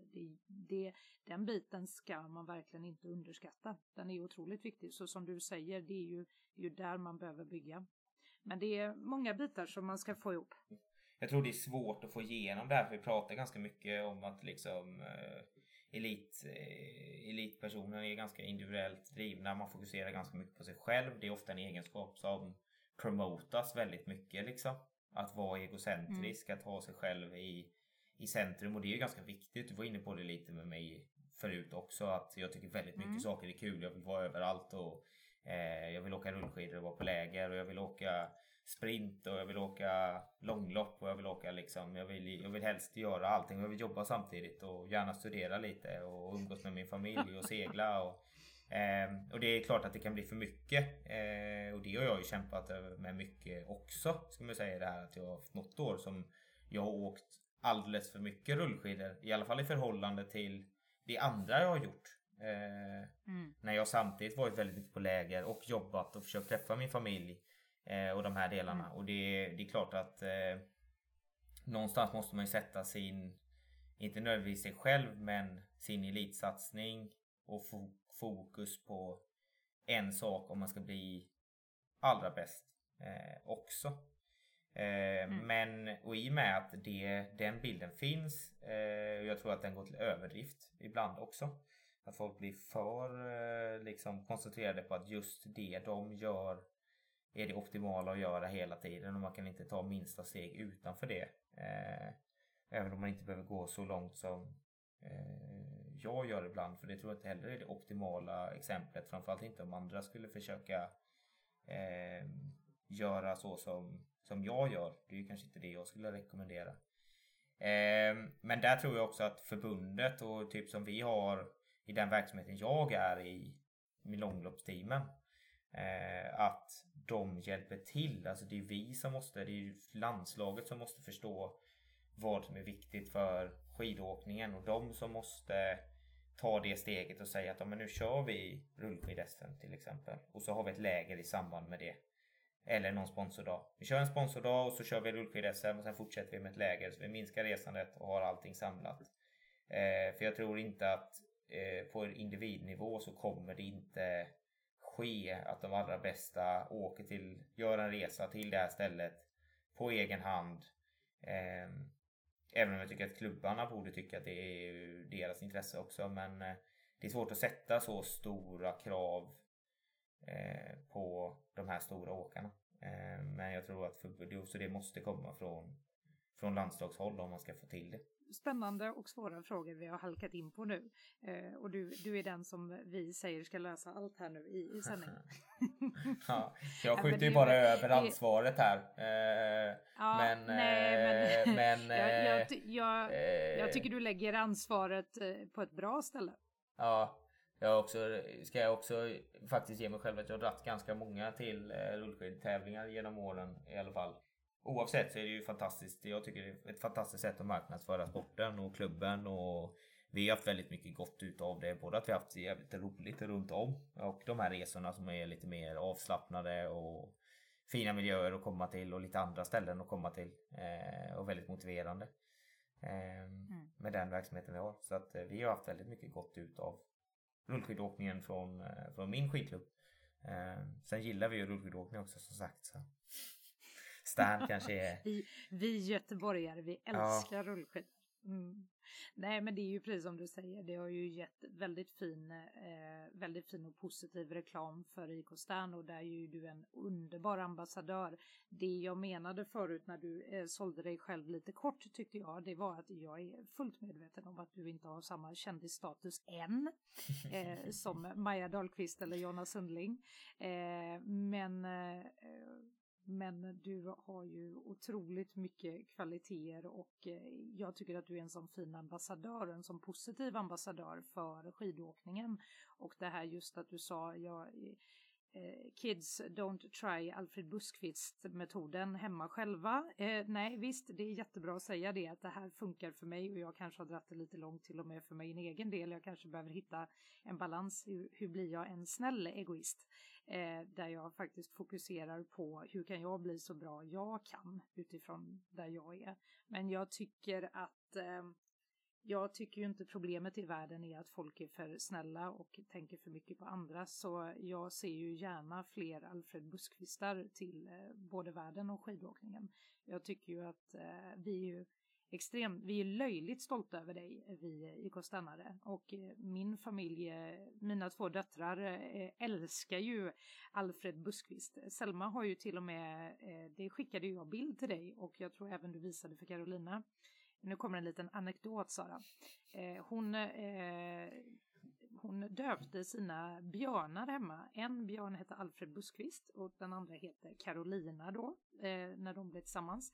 Och sen så fick Carolina och Alfred en liten minibjörn också. Det var Carolina bebis. Det tyckte jag var väldigt roligt. Så det kanske är hunden egentligen. Ja, det är hund. Det får vara hunden. Ja, det måste ju vara det hunden. Får vara hunden. Ja, det var väldigt gulligt. Så hon berättade här på film som jag skickade till Alfred. Ja. Ja, det var väldigt gulligt. Har hunden en grönrosa väst? Har ni klippt ihop? Nej, jag har inte klippt någon väst till. Men vi kanske får göra det. Ja, nej, det var väldigt, väldigt fina ord. Det var tur jag inte behövde säga så mycket. Det var tur du pratade. För vi satt och generade där. Nej, det var väldigt fina ord, Ulrika. Det blir jag glad över att höra. Vad kul. Nej, men det ska du ta till dig, för att det är... Jag tycker det är så gott när man kan visa att man kan kombinera en elitkarriär och liksom vara elitåkare, men fortfarande bjuda på sig själv och liksom gå sin väg och tro på det och liksom det. Jag tycker det är jäkla starkt och gott att se, och du är alltid en sån god förebild för både våra vuxna i klubben och barn och unga, och liksom det är gott. Det är jättegott. Och nu känns det ju verkligen som att du har hittat liksom en bra plats också, om vi ska avsluta med det i Team Ramudden. Alltså utifrån sett, så du kanske inte vågar säga något annat nu då om Lina och Gurra lyssnar, men utifrån sett så ser det ut som ni har jäkla kul. Ja, det är fantastiskt. Faktiskt, jag tycker det är jättekul. Jag har haft, apropå det där att hitta en lekfull stämning, tänker jag. Ja, precis. Och hitta en god sammanhållning. Ja, nej, det har varit en väldigt kul miljö att fortsätta i. Jag har ju haft lite olika delar i min karriär. Vi kom ju inte ens hela vägen. Men jag har ju haft en ganska lång, men jag har haft några år med traditionell satsning innan här också. Som jag tycker har varit fantastiskt kul. Och varit, pratat lite landslag, och jag har haft extremt roligt i både juniorlandslaget som jag var i, och i det året jag hade med utvecklingslandslaget och skiduniversitetet och skidgymnasiet, och så att jag vill ju ändå först och främst ge en stor eloge till tradsatsningen, för nu kom vi in och lät som att det är liksom alla traddåkare är egocentriska och går sin egen väg. Det. Så det vill jag väl ändå först börja med, att liksom vi börjar med att pudla. Ja, exakt att den traditionella satsningen som jag har i ryggen nu när jag gick in, och rullskidsatsningen också för den delen, men vi börjar med den traditionella delen, så de åren jag hade och satsade på sprint och kom in på skiduniversitetet i Östersund med den träningsgruppen som har varit här, och när jag var i juniorlandslaget med tränare som Martina Höök, hon var ju kvar som tränare när jag var med i utvecklingslandslaget också, med Martina och Ida Ingmarsdotter och Linda Danvind. Så har jag haft helt grymma tränare liksom på tradsidan, och haft fantastiskt mycket roligt på den sidan först och främst. Både när jag satsade mer allround och... Älskar att du nämner massa grymma kvinnliga tränare också. Jag har ju bara haft kvinnliga tränare nästan. Ja. Jag har haft Mattias Persson också. Jag har haft, nu förstår vi varför han har blivit så god. Ja, nej, jag hade ju Sara Nordahl under skidgymnasiet, så där hade jag, och sen fick jag Martina första året när jag var med i juniorlandslaget. Kom ju Martina in på sitt första år faktiskt i landslagsverksamhet då, vilket var en helt grym tränarförebild att ha, och en tränare som passar mig helt perfekt med det intresset jag har för fysiologi och att lära mig saker. Så att där hade jag ju jag hade grymt tur när jag fick med de tränarna som jag haft genom åren i min traditionella satsning också. Vad härligt att höra. Så Och hade ju en år när jag satsade sprint också. En grym grupp både i klubben som sagt med den elitverksamheten vi hade där. Men också var iväg på mycket roliga läger både i egen regi och skiduniversitetets regi med fantastiskt härliga människor där. Så det har varit grymt. Sen gick jag in och ändå tog sprintsatsningen lite, vacklade ganska mycket för, och det var typ 4 år sedan måste det vara, på våren när det inte riktigt gick som jag ville om jag skulle satsa, för jag började åka liksom, alltid tyckt långlopp var kul och Vasaloppet har varit kul och åkte i min tradsatsning bara för att det har inte funnits så mycket tradtävlingar runt det och jag tycker det är roligt liksom. Så då stod jag en säsong när det gått ganska dåligt på traditionella, jag visste inte liksom, jag hade satsat lite allround i flera år, både distans och sprint alltså, och drog sig lite mellan dem och så var så här, jag kanske ska gå över på långlopp, och det var väl när jag var 23 typ. Och så stod jag och vacklade där på våren och så till slut så bara, men fan jag satsar all in sprint liksom. För det är det jag ändå haft min absolut bästa resultat. Det är det jag tycker är absolut roligast. Jag tror att man måste rikta in sig tydligt om man verkligen ska bli bra på någonting. Att man vågar satsa mot ett enskilt mål. Och så la jag upp väldigt tydligt målträningen själv första gången. Helt själv utan tränare mot det. Och tog ganska stora kliv första året. När jag vågade rikta in mig på sprint och kände det under hela sommarträningen att fan, det händer ju grejer nu när jag tränar målinriktat mot det jag tror är viktigt ur sprintkapacitetsynpunkt. Och sen ringde faktiskt Gurra på hösten där precis innan premiären och sa fan du har inte lust att hänga med ner till Livigno och köra lagtempot med Ramudden och sen se vad det leder till liksom. Och jag var så här, jag stod hela våren och vacklade om jag skulle åka långlopp eller sprint eller trapp. Och nu ringer han. Och så nu liksom när jag satsat en hel sommar verkligen gått in målinriktat mot sprint. Då får jag prata med ett av de teamen som jag verkligen ser upp till liksom. Så jag bara, men fan, nej nu vill jag inte börja vackla här. För det är ju mitt stora problem att jag är spridd. Så nu ska jag inte börja vackla här utan nu har jag tränat sprint. Jag ska fan fortsätta på sprint. Och, så du sa tack men nej tack? Ja, tack men nej tack. Och den säsongen gick väldigt bra. Jag tog väldigt tydliga kliv på sprint. Gjorde 1 år till. När jag gick in ännu hårdare mot sprint. Tog ännu större kliv. Hade en toppen säsong. Kom med i utvecklingslandslaget. Då fick jag åka världscup i Falun under Ulricehamn i nationell dräkt då. Så jag fick åka för min kära standräkt i världscupen. Det var också väldigt kul. Ja, det var helt sjukt häftigt. Ja, det tyckte jag var coolt.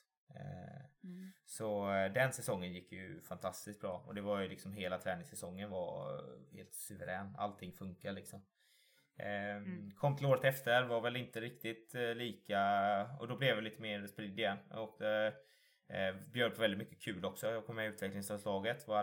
Gick in med i den gruppen, vilket var väldigt roligt.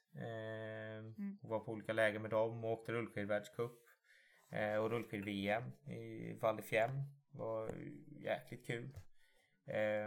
Och jobbade mycket. Och vart det var då det gick. Allmänt. Ja, den vintern gick inte alls lika bra. Ja. Nej, men på rullskidorna var det, rullskidorna var det gick grymt. Var det inte då ni tog en team, du och Silver? Du och Erik Silver, ja. Ja. Berätta för våra lyssnare, du är ju din pappas son, vad fan, kom igen nu då.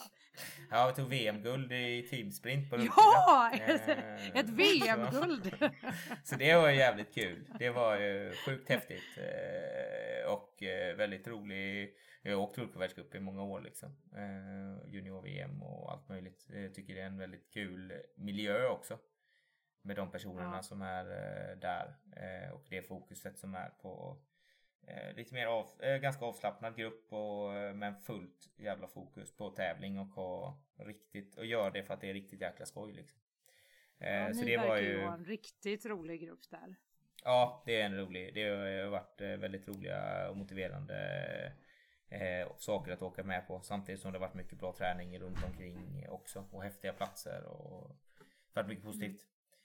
Och den säsongen sen gick inte så bra däremot, skidsäsongen. Hade ganska mycket strul och jag kände inte igen kroppen alls och började väl rikta om lite mot slutet att jag ska fan testa mer långlopp ändå, för nu, jag sa när jag gick över på sprint, så jag kör sprint hela tiden jag tar utvecklas, då ska jag fortsätta på sprint, och när jag inte gör det längre då blir det långlopp och då går jag all in långlopp liksom. Och då var det ju en sån mellansäsong, då bestämde jag mig, men nu har jag av mig till Gurra och Lina igen liksom, och kollar om de och lite andra långloppsteam också, och kollar om vad det finns för möjligheter. Och efter den säsongen som då var förra våren, 1 år sedan och några månader sedan, så landade det efter lite diskussioner med Ramudden, vilket jag är fantastiskt nöjd med. Jag har haft Lina och Gurra är ju grymma ledare.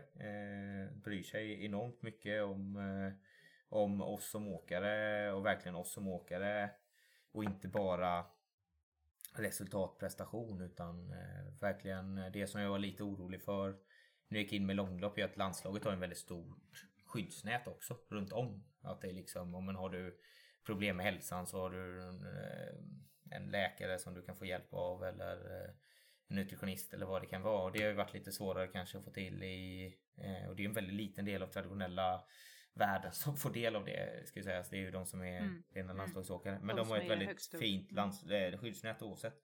Och det var ändå en sån grej som man gick in i långlopp och så här, just de delarna kommer kanske bli tuffare liksom. Att det kommer vara mer, jag trodde det skulle vara mer prestationsinriktat och bara liksom vi tränar och så tävlar vi och så är det liksom.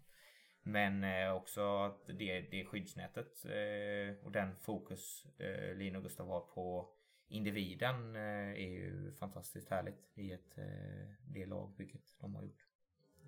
Och det är kul att vara en del av.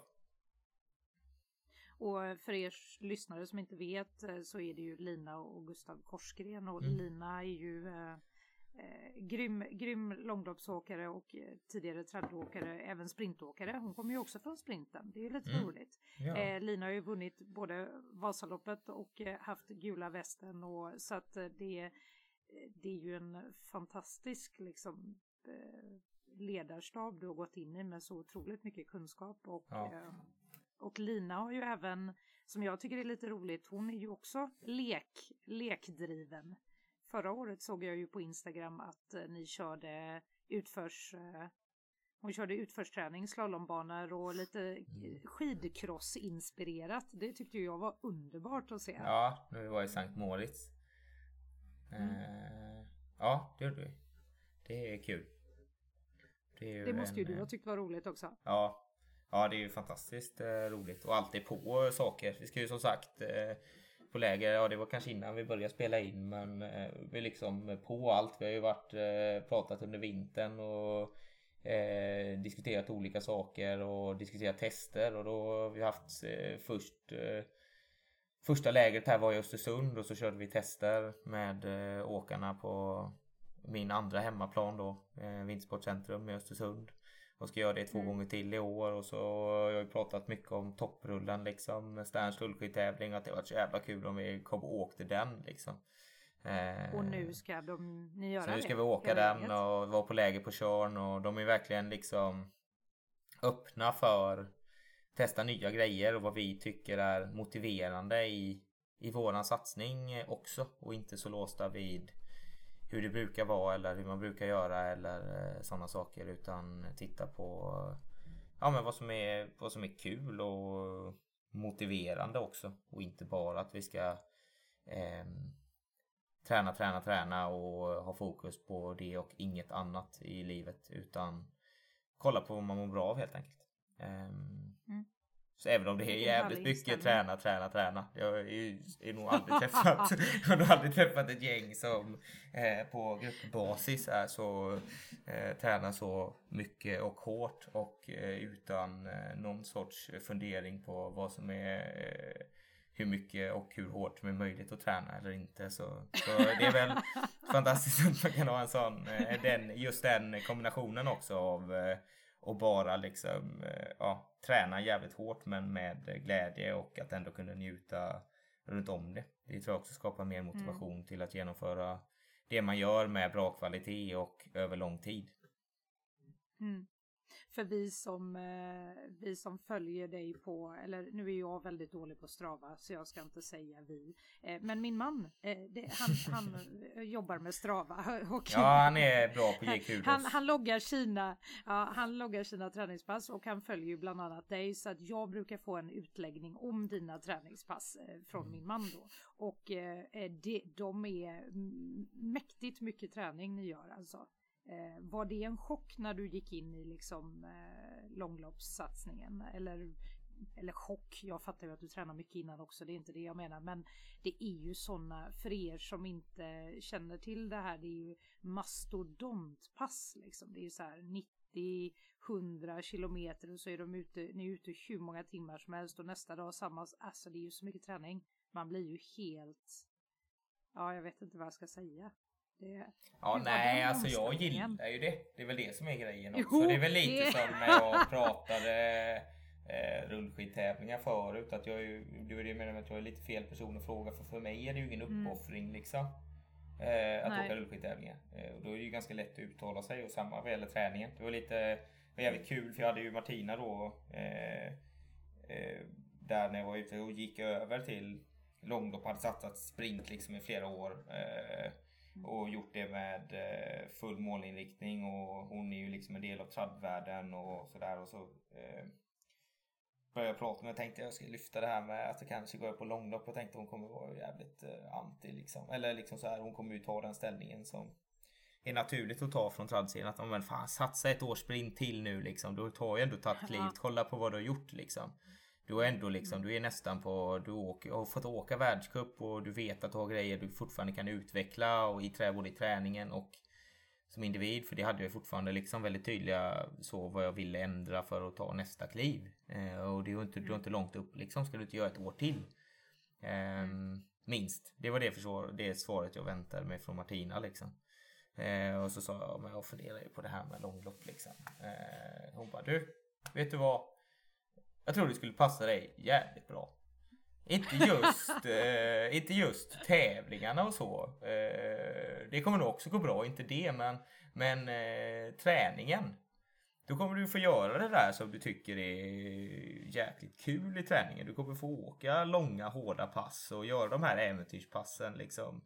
Paddla 7 timmar, det är fortfarande bra träning för det som du gör. Liksom. Du behöver inte hålla tillbaks på det sättet som du har gjort nu när du har tränat målinriktat mot sprint och fokuserat på att få till bra kvalitet. Det gör vi ändå, men hela tiden fokusera på att vara på rätt ställe, inte göra några idiotsaker utan göra rätt saker hela tiden ur tanke att vara så bra som möjligt, så ofta som möjligt för att kunna utveckla sprintkvalitet.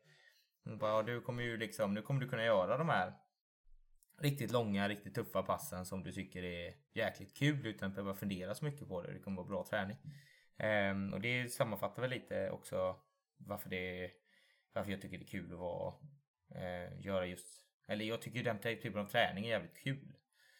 Var lite också. Så att det var väl absolut ingen chock för mig, och även om jag tränar mer nu än jag gjorde förra året, hade jag ett år som var lite mer fokus på mängdträning för första gången sedan jag gick upp till första års senior liksom, och inte bara fokus på antal bra pass. Så jag tränade ju mer förra året än de tidigare 2 åren, men jag tränade ju mycket då också, och mycket pass som kräver fullt jävla fokus om de ska ge någonting när jag satsade sprint. Så det är lite olika typer av träning, eller för mig blir det var en väldigt stor omställning för mig, för att det var en omställning som jag var inställd på.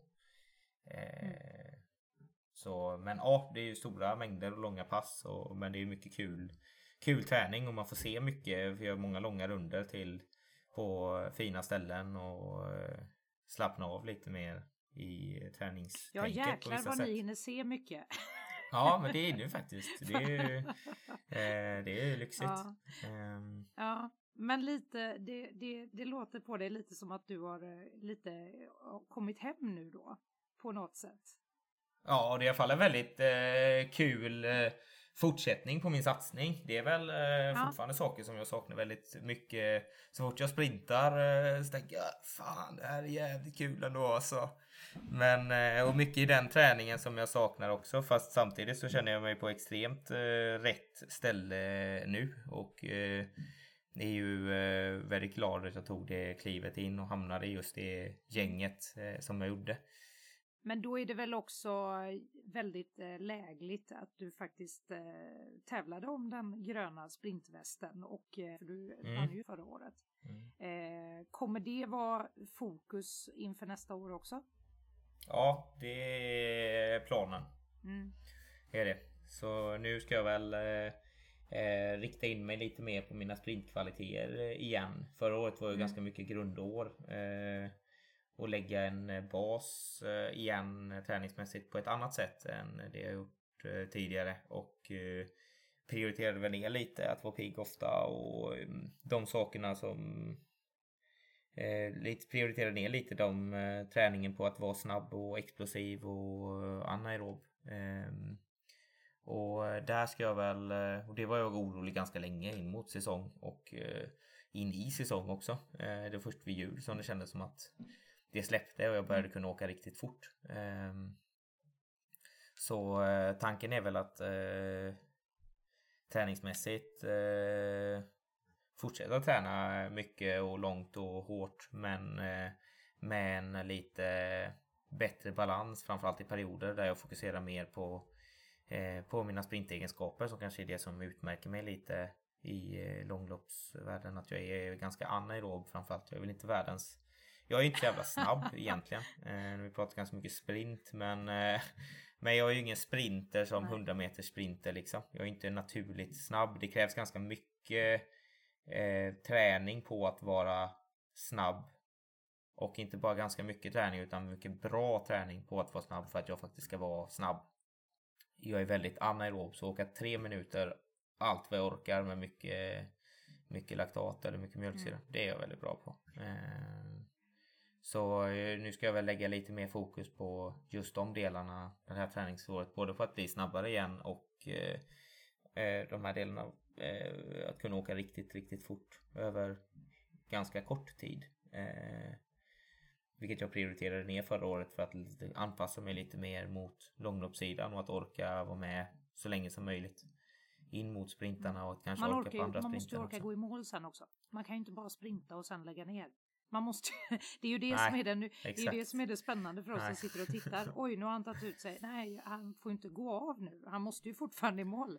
Det ska bli jättekul att följa dig den här säsongen, Alfred, igen. Och vi hoppas att genom vår podd nu, att din fanbase kan växa gigantiskt mycket. Alla ni som inte kände till Alfred innan, ni förstår ju nu varför ni ska heja på honom och följa honom. Alfred, jag kommer inte ens säga att jag börjar bli tjötig, för att jag tänker att jag säger det till en standardgrej till alla våra gäster. Du är så välkommen tillbaka, och vi skulle gärna vilja ha dig tillbaka, för att det går ju inte att sluta prata. Det är ju ett det finns ju så. Nej, det är väl inget problem som vi har någon av oss, eller vi har problemet att sluta prata kanske. Men det är underbart, så att, tack så jättemycket för att du ville vara med oss idag. Ja, så mycket kul, spännande. jättekul att vara med. Så får du ta hand om Carolina och hunden och önska Carolina lycka till också. Nej, där går gränsen. Nej, ja, där kom det. Ändå konkurrerande team. Jaha, oj. Får vi ändå lugna oss lite här. Jag ska lycka till där drar jag ändå någon sorts tydlig sån. Ja, där kom den tydliga gränsen. Ja, men det är skönt att veta att du har den. Du, vi ser fram emot att följa dig. Stort lycka till på kommande rullskidtävlingar också. Tack så mycket. Det blir kul. Ser jag fram emot. Bra. Ha det fint allihop.